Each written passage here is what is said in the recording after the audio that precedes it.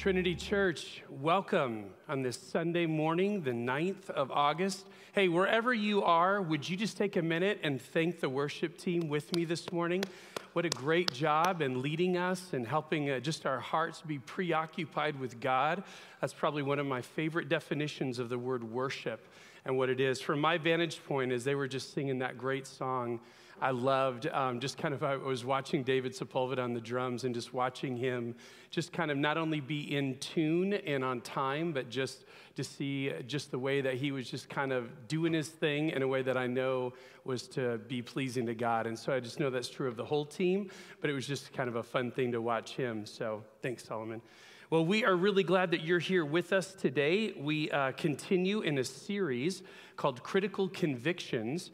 And if you have a Bible today, we're actually just going to kind of be in one place most of our time. It's in the book of Acts, Acts chapter 15. So if you want to find your way there, also want to encourage you, whether you might have printed up notes in advance or whether you are kind of using those off of our app. I've told you that's one of my favorite new things about our app is just digital notes that you can use. I found out when I was using them a couple weeks ago when Hilke was preaching that it does not have autocorrect, so you have to learn how to spell all over again. So make sure that you're doing that, but I'd love to have you have those out. You can track with us and just be able to be a part of what we're doing.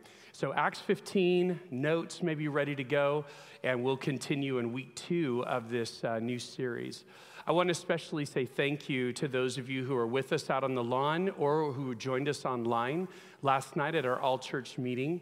I know that the elders were very grateful, myself and the rest of the group, the board, of just having the opportunity to provide clarity to the questions that you have. And so thank you very much for joining us and being a part of that. I look forward to good things coming in the future. So thanks for being a part. I want to give you a couple updates and some yay God kinds of things. The first one is that we talked about, see if I can get my clicker to work. There we go. We talked about last week inviting you as a church family to join the staff. We just know that in this season, it is hard not to be together and hard to be distant. And so we thought, hey, let's start doing some things that create opportunities all throughout the week. We realize 9 a.m. Monday, Tuesday, Wednesday might not work for many of you, but it was great to see a few of you out with us this week. We just meet under the pavilion right here in the main part of the campus. We are standing or sitting socially distant from each other, but praying together, drawing our hearts together towards the Lord. And it was a sweet time. I was able to be there 2 of the 3 days this last week and was really grateful for that. So please join us if you can. Monday, Tuesday, Wednesday, 9 to 9:30 under the pavilion. We're just praying for 3 things: praying for our church, praying for our community, praying for our country. And we'd love to have you join us. We've had a great partnership with Forest Home over the years. And one of the things, and I appreciate even Doug Richards alluded to it last night in the all-church meeting, it would just be about a month from now, we would normally be preparing for our fall reunion up at Forest Home. They informed us just a few weeks ago that they had to cancel all September activities just because things with COVID are still not freeing them up to do that. So on the one hand, that was a real bummer, and I wanted to communicate that to you so you would just have expectations. But on the other hand, when I was in an email conversation with one of their leaders up there, he told me about a new opportunity that is linked on our website to a family serve opportunity where you as a family could go up, you could dedicate 1 to 4 days and be there to help them with some projects that they're working on now and the end of summer and fall for next summer's summer camps when kids will be coming from all over, family camps that'll be going on. And so if you'd like to be a part of that, the great news is it's free. And though they can't provide any food, you get to stay in the nicest accommodations that they have at Forest Home, a place I've stayed a couple times called Cedar Ridge. And every one of these units have their own kitchens, so you can bring all your own food, take care of all of that. A great opportunity if your family just wants to get away into a little bit of a cooler environment here at the end of the summer. And so we'd really encourage you to take them up on that. You'll see a link on our website that'll take you to the information page on that and answer any of the questions that you have. So we look forward to that with you. Well, we're going to continue on in a series that I think is just so absolutely needed and timely. And I'm excited that we got to begin it together a little bit last week, and we'll kind of take another step forward. It really is consistent with our denomination's mantra. If you know much about the Evangelical Free Church, you'll know that you'll hear this phrase often, that we major on the majors. And in that not only means that we hold as convictions things that we believe the Bible is so clear on and would have us hold to that same degree of value and concern, but what also it provides a lot of opportunity to have diversity in the minors and to love each other well and still be in fellowship. So it's one of my favorite things about us. Well, in order to major on the majors, that means we also have to have a disciplined avoidance to not get caught up and to allow minor things to have more priority and more significance than they deserve. So within that, that's what we're kind of working on in this series.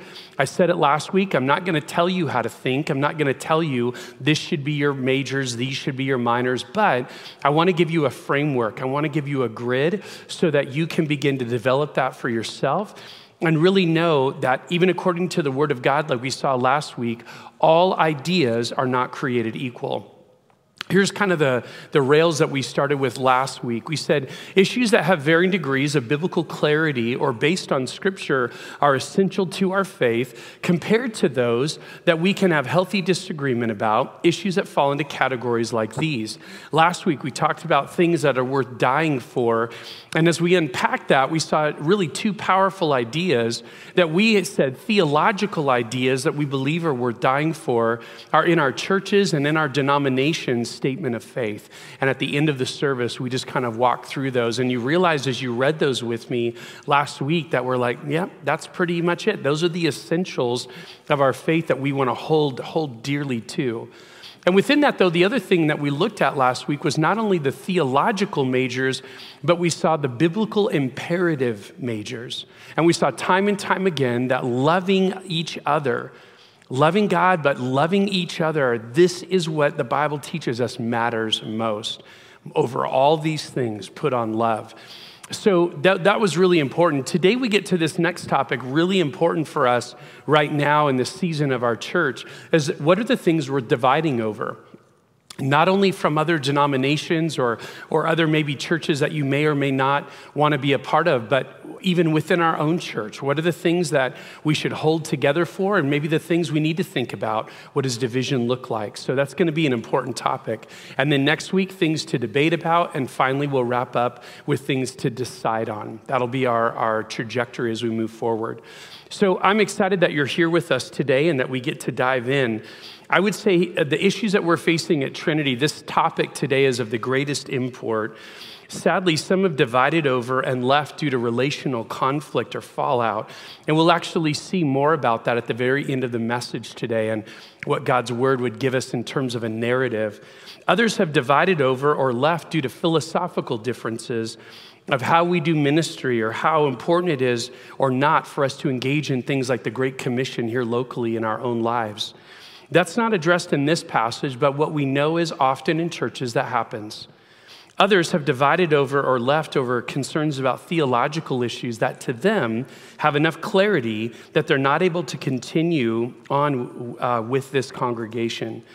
That was at risk in the passage we're going to look at today. Your Bibles are open to Acts 15. And we're going to see, you're going to be amazingly impressed with how the leadership of this what we call this Jerusalem Council meets together to really be able to find not only a direction, not only a path, but to do it in love. And we're going to see how God's glorified in the unity that we can walk away with when we treat each other that way. It's indeed something I need, something we all need right now. Here's our now what statement for today as we move forward. Because being willing to divide from brothers and sisters, so remember we said this last week, this kind of area of dividing over, it's not so much a question of is someone truly in the faith, it's a question of, well, these issues are so big though, can we have fellowship? Because being willing to divide from other brothers or sisters is so significant, consider what God's word speaks to with that level of clarity before you break fellowship. Here's number one in your notes today. Don't add any additional requirements to salvation other than by grace through faith. Don't add any additional requirements to salvation other than by grace through faith. Let me give you this narrative. We'll see the context of why we're even talking about this. We're in Acts chapter 15, beginning in verse 1. Certain people came down from Judea to Antioch and were teaching the believers, unless you are circumcised according to the custom taught by Moses, you cannot be saved. This brought Paul and Barnabas into sharp dispute and debate with them. So Paul and Barnabas were appointed, along with some other believers, to go up to Jerusalem to see the apostles and elders about this question. The church sent them on their way, and as they traveled through Phoenicia and Samaria, they told how the Gentiles had been converted. This news made all the believers very glad. When they came to Jerusalem, they were welcomed by the church and the apostles and the elders, to whom they reported everything God had done through them. Then some of the believers who belonged to the party of the Pharisees stood up and said the Gentiles must be circumcised and required to keep the law of Moses. The apostles and the elders met to consider this question. After much discussion, Peter got up and addressed them. Brothers, you know that some time ago God made a choice among you that the Gentiles might hear from my lips the message of the gospel and believe. God, who knows the heart, showed that he accepted them by giving the Holy Spirit to them just as he did to us. He did not discriminate between us and them, for he purified their hearts by faith. Now then, why do you try to test God by putting on the necks of Gentiles a yoke that neither we nor our ancestors have been able to bear? No, we believe it is through the grace of our Lord Jesus that we are saved just as they are. The whole assembly became silent as they listened to Barnabas and Paul telling about the signs and wonders God had done among the Gentiles through them. All right, a lot going on. Let's kind of talk about this narrative and this whole context of what is going on in Acts 15. The book of Acts and this narrative really shows that God is up to a new thing. Everything in Acts is fresh. It was this beginning of the church, and Jesus had ascended to the Father, and his apostles, these ones who were these delegates that were going to lead and then demonstrate who Jesus was to others who would then take this message of Jesus literally around the world. It was that group of people who were giving leadership to a brand new fledgling thing called the church. And so within that, there's a lot of newness going on. And what we see in Acts is often a response of one of two ways. Either people are growingly flexible or they become growingly stiff-necked. You might remember that term even from the former covenant, a stiff-necked people. I don't want to be flexible. I don't want to bend. I want to keep doing it my way. And that's what we're going to see today. We're going to see how that was not only demonstrated by looking at the Word of God together in terms of understanding that God was doing a new thing, but because this was new territory, the testimony of vetted leaders in this early church was also going to be of key importance. And that's what you saw when we just began reading in Acts 15. The church at Antioch is really the place where things begin. And it was a wonderful church, multi-ethnic, multi-cultural community that had Jesus in common, but nearly nothing else. Jew, Gentile, slave free, male, female. They were all composite, keeping the majors the majors. They were majoring on this idea that God had loved them, shown him that deeply through the person of Jesus, and that love not only united them, but gave them motivation to want to go and share that great love with others around them. It was what our mission statement, that's why I love Trinity's mission statement, that they were indeed a people rooted in Jesus, reaching their worlds. In Acts 11, so if we go back a few chapters, in Acts 11, the Jerusalem church heard about what was going on in Antioch, and they were just confused a little bit, like, how is it that Gentiles are coming to Jesus? So they did a good thing. They said, let's send someone like Barnabas, someone trusted and someone that we absolutely have confidence in. Let's send him to go find out what was going on. And when you go back and read Acts 11, you see Barnabas show up, and he's just blown away. He is seeing God on the move. He's seeing lives be transformed. And what he does is he goes to get Paul over in Tarsus, brings Paul back, and Barnabas and Paul have this great season of ministry, just being able to equip that group of people, be able to continue to love and teach them, and are even sent out by them to go on one of the first missionary journeys. So that's kind of how that happens. So that had happened in Acts 11. Acts 15, they heard back from Barnabas. Great things are happening in Antioch, but there were some in Jerusalem, back to that stiff-necked approach, that did not think this was great, or at least had still significant questions. So there are some undesignated delegates, not like Barnabas, who go on their own, and when they show up to this amazingly fresh, robust, beautiful expression of the church, and they begin saying, you cannot be a Christian unless you've been circumcised. I love Andy Stanley's take on this in his recent book, Irresistible. This is how he puts it. He says, for men, that meant salvation by surgery, circumcision, to which they must have thought, somebody should have told us about this before we signed up. Imagine how that would play out in the 21st century church.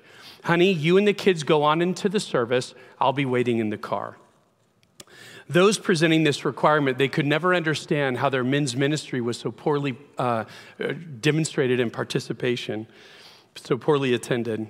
So when Paul and Barnabas are sent back to Jerusalem to really see if these were men that were delegated and truly sent by the Jerusalem church or not, they come back and they want to be able to share this is really what is going on in Antioch and really give an updated report. And what they find is they hear really a fuller picture. And this is a fascinating thing. In the Gospels, the Pharisees are often really the bad guys. And we've talked about that before. The bad guys in the sense of they were threatened by Jesus's just demonstration of grace and truth. And we're the ones who ultimately were responsible, humanly speaking, for his death. But some of the Pharisees in the early beginning of the church, they actually realize we've been desperately wrong. And they really do put their faith in Jesus. Even early on, we saw where was Jesus entombed was in Nicodemus's, or in the tomb. And as a result, Nicodemus was from one of the Pharisee parties. So there were some who really realized we've missed it. Jesus was someone who really was someone that we needed to put our faith in. So they realized that on the backside of Jesus' death, burial, and resurrection. And then as a result, now what they want to do is they want to say, we believe in Jesus, but it's Jesus plus. It's Jesus plus the law. And so when Paul and Barnabas come into this setting and they realize this is really a significant problem, this is something that's going to cause great division, because what they are seeing the Spirit of God doing in people's lives up in Antioch is absolutely inconsistent with what this Jerusalem church, or at least this part of the Jerusalem church, thinks has to happen. The pathway, as we think about this, in the past, there was a pathway for non-Jewish people to become a part of the Jewish community. It was called someone becoming a proselyte, someone who would kind of set aside their Gentile background and really embrace not only the law, but the community of the Jewish people. And that's what these Christians from the Pharisee party had basically come to believe, is that's how God was still working. That really what Gentiles could be in the church is that they were going to be enfolded into the law. They would need to be circumcised. All these things would need to be added. That was the confusion that they were having. And Paul and Barnabas saw God in the move, and none of those things were important. And that's what they were saying. This was the conflict that needed to be talked about. So within that, now here we are 2,000 years later, and not many people in the groups that you and I are doing life with are having this contention, right? These are not the conversations that you and I have necessarily every day. But even though the issues are different, I'd say this: any issue that rises to the top of saying something like this, you have to do blank, or you can't do blank and be a Christian, that's what this issue was really about. That's what was going on in Acts 15. And you can see why that would be a significant enough issue to talk about, is this something that we need to maybe divide over, because it's so significant that we can't just kind of agree to disagree. Question to you, have you ever been challenged to think about that before? What is essential to someone and what they would need to do to be made right with God through Jesus? Maybe it is for some people anyways. There are some groups or churches or individuals who would say that you have to use a certain translation of the Bible to be someone who's considered a Christian. Others would say that you need to speak in tongues in order to be saved. Others would say that you have to have a young earth view of creation, the creation account in Genesis chapter 1. These are all issues that some people think are essential. It's Jesus plus how you believe or how you act according to those things. I'll never forget, I was a senior in high school, and I was visiting a youth group on a Sunday morning. And I remember the youth pastor. It was a large group, about 100 students in the room. And I remember him having a whiteboard up on the screen, up on the stage. And I remember him asking the question. This is what he said. He said, so let's start today. What I want to know, I want to help us think through. Let's boil it down. What is it that you have to do? How do you have to respond? What do you have to be in order to be someone who's truly saved? What's essential to being a Christian? And somebody said, receiving Jesus as your Savior. And so he turned around and wrote that on the board. But it didn't stop there. And there were numerous, thoughts that came up. By the time he was done, he had about 15 or 20 things that were up on the board about things that were essential. He'd framed the question, what is the basics? What is the essentials of being someone who's a follower of Jesus? And as he did that, he kind of gets to the end, the hands all kind of go down, and then he looks around and he says, so is this what you're saying? You're saying unless you have this belief, you really aren't going to heaven? And students began to look at each other and go, no, maybe not. Maybe that's not that critical. And he'd say this over here, if you don't have this action or behavior, then you can't be someone who's in the family of God. Oh, maybe that's not true. And he just would walk his way through each one. And by the time he got done, what was center in the middle of his board was Jesus. I'll never forget that. That was a long time ago. It was a long time since I've been a senior in high school. But I remember that day kind of just sitting there and taking that in and realizing Jesus is at the center of it all, and Jesus alone is what makes us right with God. I told you on our website, I have an article linked there from a seminary professor of mine, Dr. Gary Brashears. And in his article, he suggests that the reasons why we even have various evangelical denominations in the first place is the things that have caused us to divide. Groups of Jesus followers who had the majors in common. So we weren't talking about people who didn't see Jesus as the core and the cornerstone of our salvation, but they found that they were out of alignment on some other issues that were so significant that they couldn't work together as a local body of Christ or even regionally. I remember for me as a youth pastor, one of the first challenges that I had was when I was up in Oregon. I was working, we had a great network of local youth pastors in our little town, and probably about 7-8 churches that would work together on major events we would do, or even just times of worship and praise together. And as I was in that process, I remember considering one of the churches that was in this group, a really great youth pastor who'd done amazing things in our town. But I just remember thinking about, now wait a second, you're part of a denomination, at least denominationally, that really doesn't believe in the eternal security of someone's faith. They believe that if you live or act in a certain way, that you can at once have saving faith, but then lose it. And that to me was one of these kind of divide over issues. It wasn't as though this church said, hey, put your faith in Buddha, and we're still trying to have a relationship. It wasn't that. They would still put your faith in Jesus, but there was something about that idea of potentially losing your salvation that I thought that is a big deal to me, and it's a big part of my understanding of what being a part of the family of God means. So I remember having some inner consternation over that. And at one point, I went over and talked to him just one-on-one. And I said, hey, I just have to ask you a question. I'm really not trying to be divisive, but I really want to understand your take. I know kind of what your denomination believes on this idea of eternal security. I want to know kind of what you think. And you know what he said without even any hesitation? Neither me nor anyone on our staff even believe that.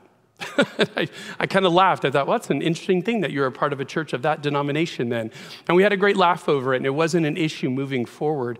And it goes to show you then, rather than assuming that people might have a certain position, we need to go and talk to them and have a good conversation. But that's what it's been like in my ministry world. That's one of a few examples I could give of how do we know how we can work together, maybe with other local churches or even within our own body. This entire topic regarding what kinds of issues need to be in agreement and which topics can we agree to disagree has really bubbled up to the top in this recent season of such great division. There are some people here at Trinity Church and other people in other churches all over our area who are struggling with and even potentially dividing over whether they should defy the governor's orders and meet indoors. Now, you can tell for the fact that we are empty in this room today. You are watching online, and we'll be together out on the lawn later on tonight, that's something we have chosen at this point to abide by. And I want to tell you this, the reason that we addressed this issue last night in our all-church meeting, because we know that many at Trinity would see Dr. John MacArthur in a very high light, and he is an incredible Bible expositor, there's no question. But I have to tell you that our pastors on our directional team and our elders read thoroughly through his article. And I would just tell you this is what I told them, the short version. After reading it, I said, I absolutely agree with everything Dr. MacArthur has said. If the only way that the church could meet was in a large auditorium all together.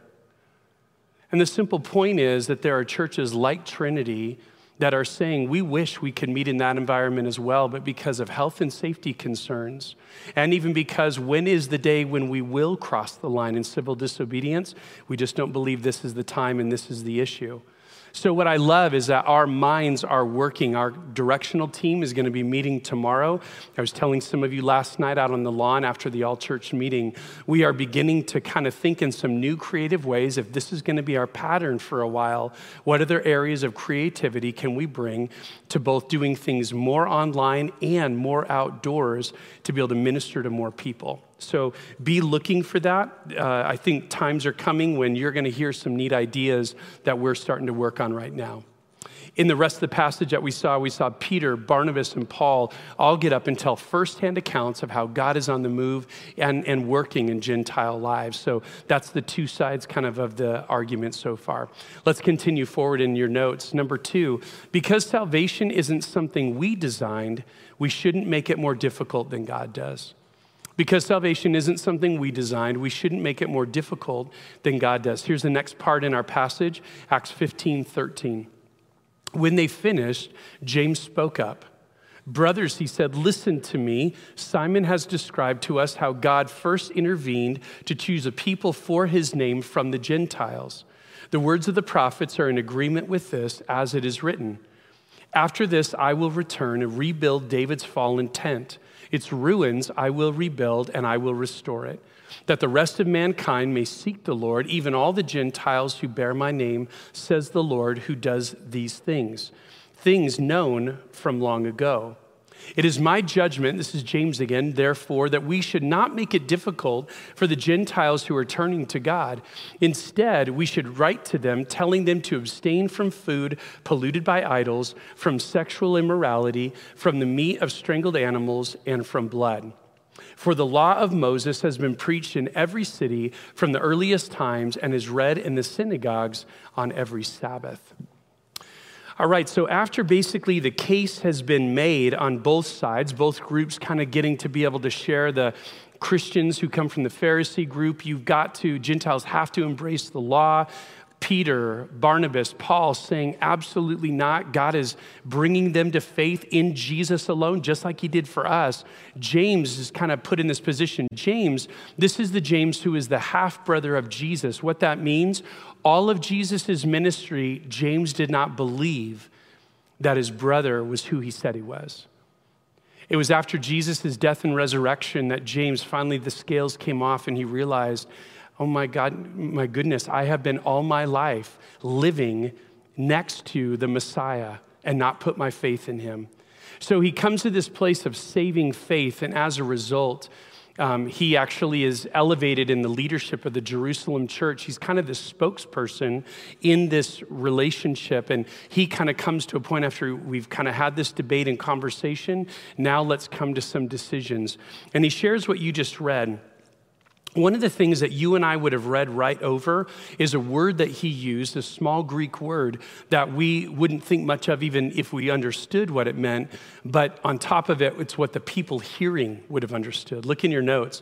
The Greek word that James uses for people, the word laos, It's a people, a tribe, a nation, was commonly used of the Jews, but never for the Gentiles.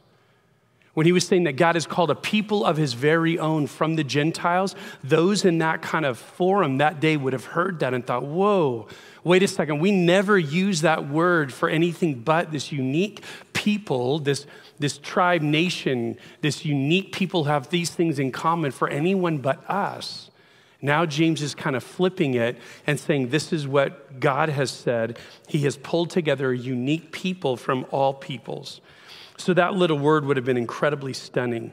You and I take this for granted every time. When Trinity sends global workers into all the world, we get excited about that. We get ramped up for that. We can't wait to be involved financially, to be involved in prayer, to be involved in other ways of support. We don't think twice about, well, can you go and bring the gospel to that people? We just get excited because we know that Jesus came for the entire world. Now, James grounds his decision based on a quote from Amos, how even all the Gentiles who bear my name. And the thing I want you to know today, that's a powerful quote that he uses, but man, he could have used dozens of quotes all over the former covenant, in all the way back to Deuteronomy, all the way back to Genesis, all throughout the Psalms, and said, look, Messiah, in Isaiah, the prophet, it's too small of thing for Messiah to come only for the house of Israel. He's coming for the world. So this is just the particular quote that he uses. What we see is Paul and Barnabas were passionate about the Jerusalem council, seeing the way that God was working all around the world for the benefit of the nations to be able to hear and respond to the gospel apart from becoming Jewish, apart from that proselyte process. Instead, it was simply all about Jesus crucified and risen again by grace through faith.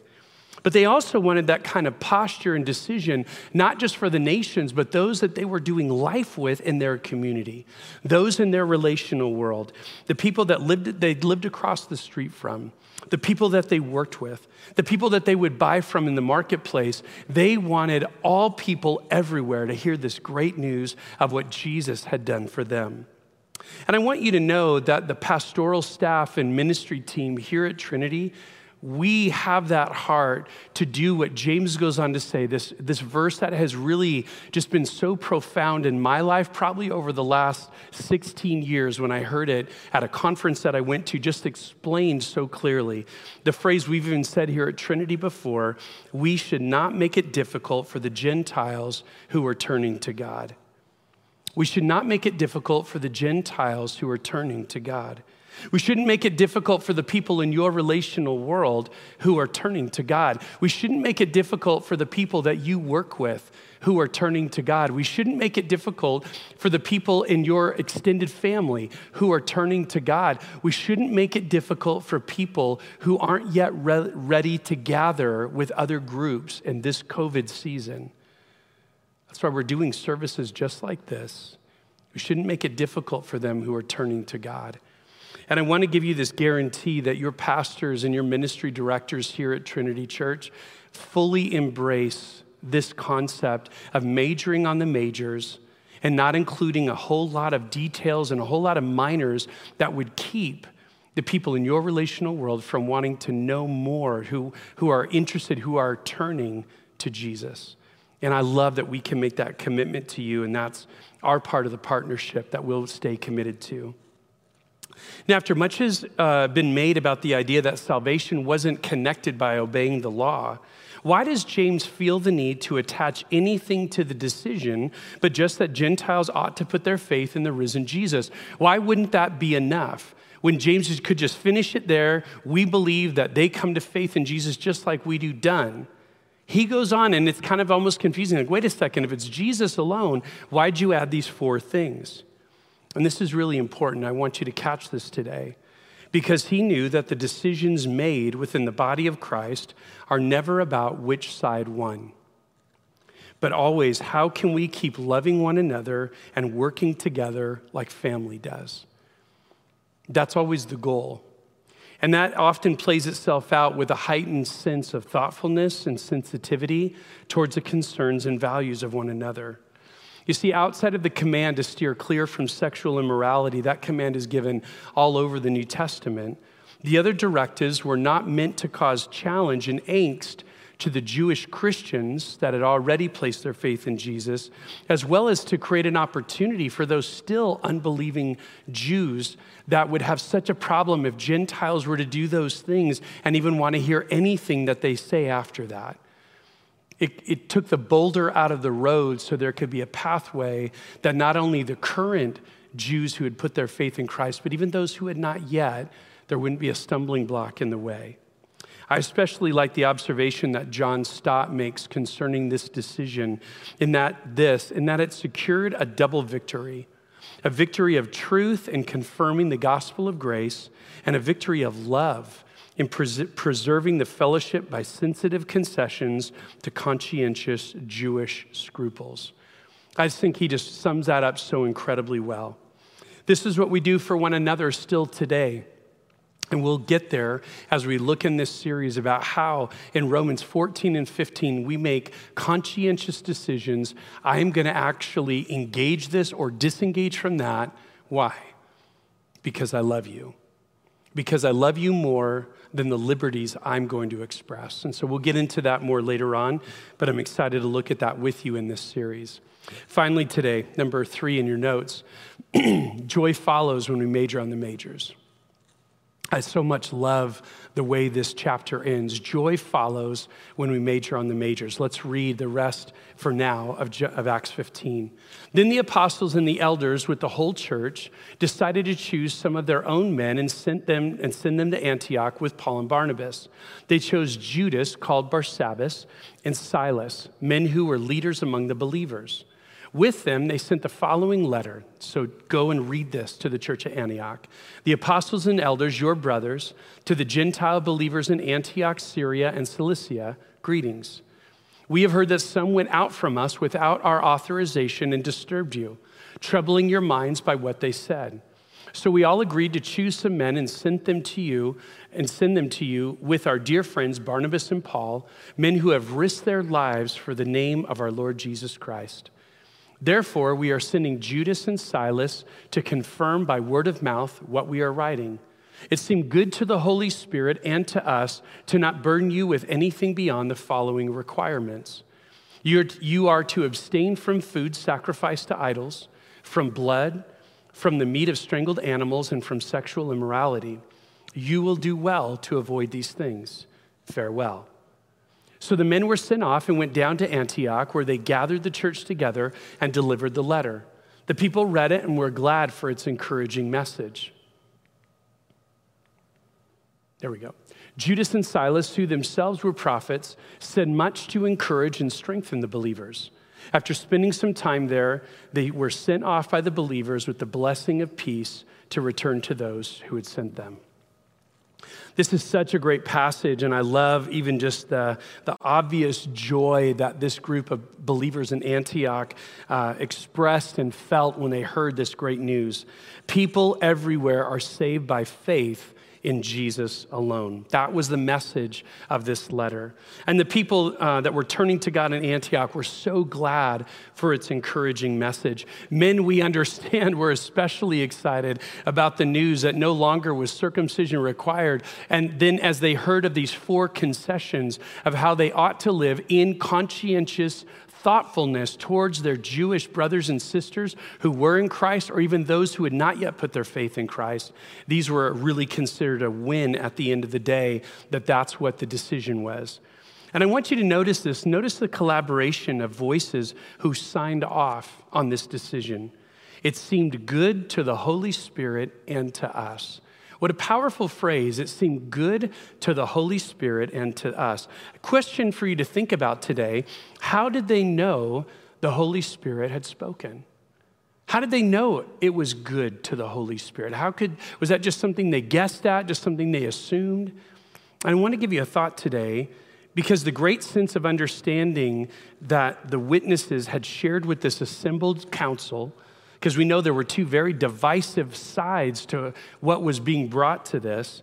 And the fact that there was unity in the decision to move forward with a model that didn't demand Gentiles to become Jewish, but to respond to the same gospel based on the same faith that others in the early church had. You see, I'll tell you from the collective decisions I've been a part of in 28 years of ministry, there's a real obvious sense when the Spirit is involved and when he's not. Look in your notes. The Spirit's presence is obvious when church members are responding to one another in love and kindness and respect of each other's concerns and thoughts. How do you know if it was pleasing to the Holy Spirit? I think so often it relates to what was the attitude, what was the tone, and did they continue to demonstrate the evidence or the fruit of the Spirit as they were in collective discourse? Did they treat each other with love, with joy, with peace, with patience, with kindness, with goodness, with faithfulness, and self-control? That evidence of the Spirit is one of the ways that we know that the Spirit is there among us and is in this. So the next time that you're wondering if the Spirit is giving guidance and direction to the challenging issues that you're facing, especially when it's in community and it's something of great import, just look around you and see if the characteristics that demonstrate his presence and character are being evidenced by those in the conversation. It's pretty easy to assume that if they're not there, then the Spirit isn't either. For those of you that are aware of the things going on and what we're dealing with as a church right now, I would tell you that for me, and though I have seen incredible evidence of this on the elder board, of a great sense of those gifts of the Spirit, for me, there are some decisions and ways I have acted recently that have not demonstrated these well. That was part of the opportunity last night to be able to take account for that. And I look forward to, in the days to come, in working together with the elder board, working together with the pastoral staff, demonstrating these qualities well and consistently.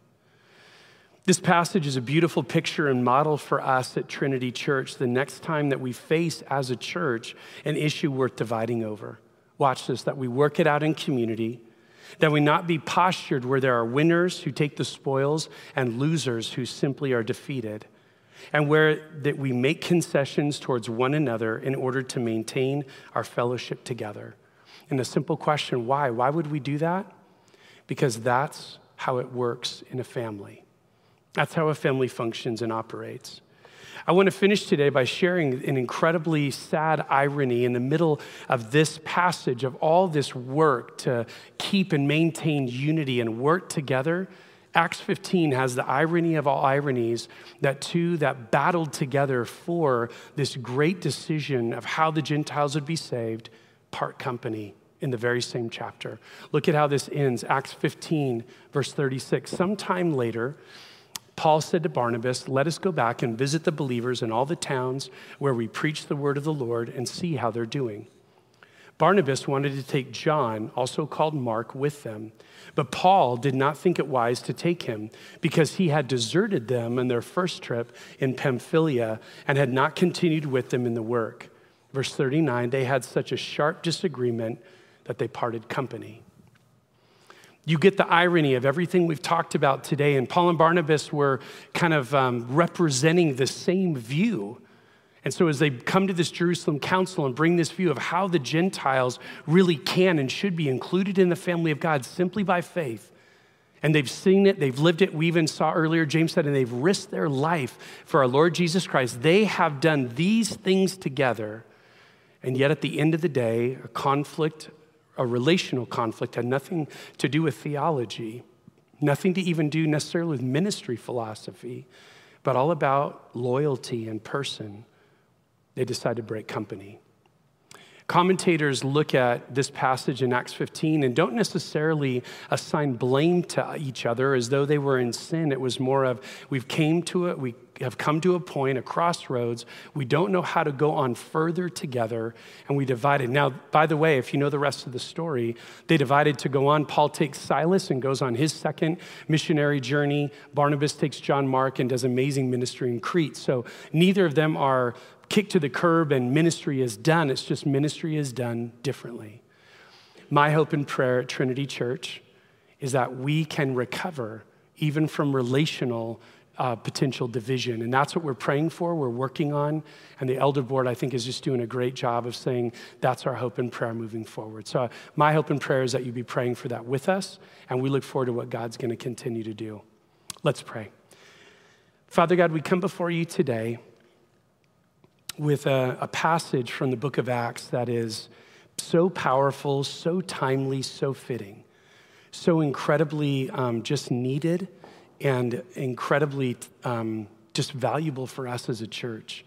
As we anticipate, as we begin to process, God, what does this mean for us? What does this mean moving forward? How can we be a group of people that it's obvious among us that when we have hard conversations, that the presence of the Holy Spirit is obvious because of the way we treat one another, because of the conclusions that we come to, because we're a people who are able to say, this is what matters, this matters less, this doesn't matter at all. So God, give us the grace to understand and have these kind of convictions in the appropriate types of categories. Help us know what's worth dividing over and help us know what's worth fighting for together, that we'd contend together and be a group of people who'd continue to demonstrate, like we've seen today, an incredibly family love for one another. God, that's our hope and prayer. If you're watching with us today, and we've talked so much about this great news that came to the church at Antioch, people who had come to Christ because they realized their need for him and they realized his amazing love for them. You might be watching today and you've come to the place where you've realized, I have that same need. I've never responded to the great news of Jesus. And I want to tell you, before you do anything else today, right where you are, you can admit that you're a sinner who needs a Savior. B, believe that Jesus is the only Savior available. And C, choose. Choose to say, Jesus, I'm going to put my confidence, my hope, my trust, not in what I can do to somehow be a good moral person, but what you've already done for me at the cross and the empty tomb. I pray you wouldn't let another moment go by before you make that decision to respond to this great news that this council helped clarify for us 2,000 years ago, that this is what matters and this is our way to responding to Jesus. Father, we love you. Would you continue to be so absolutely present, so absolutely powerful in our midst? Thank you for being so great. We love you and we pray in Jesus' great name. Amen.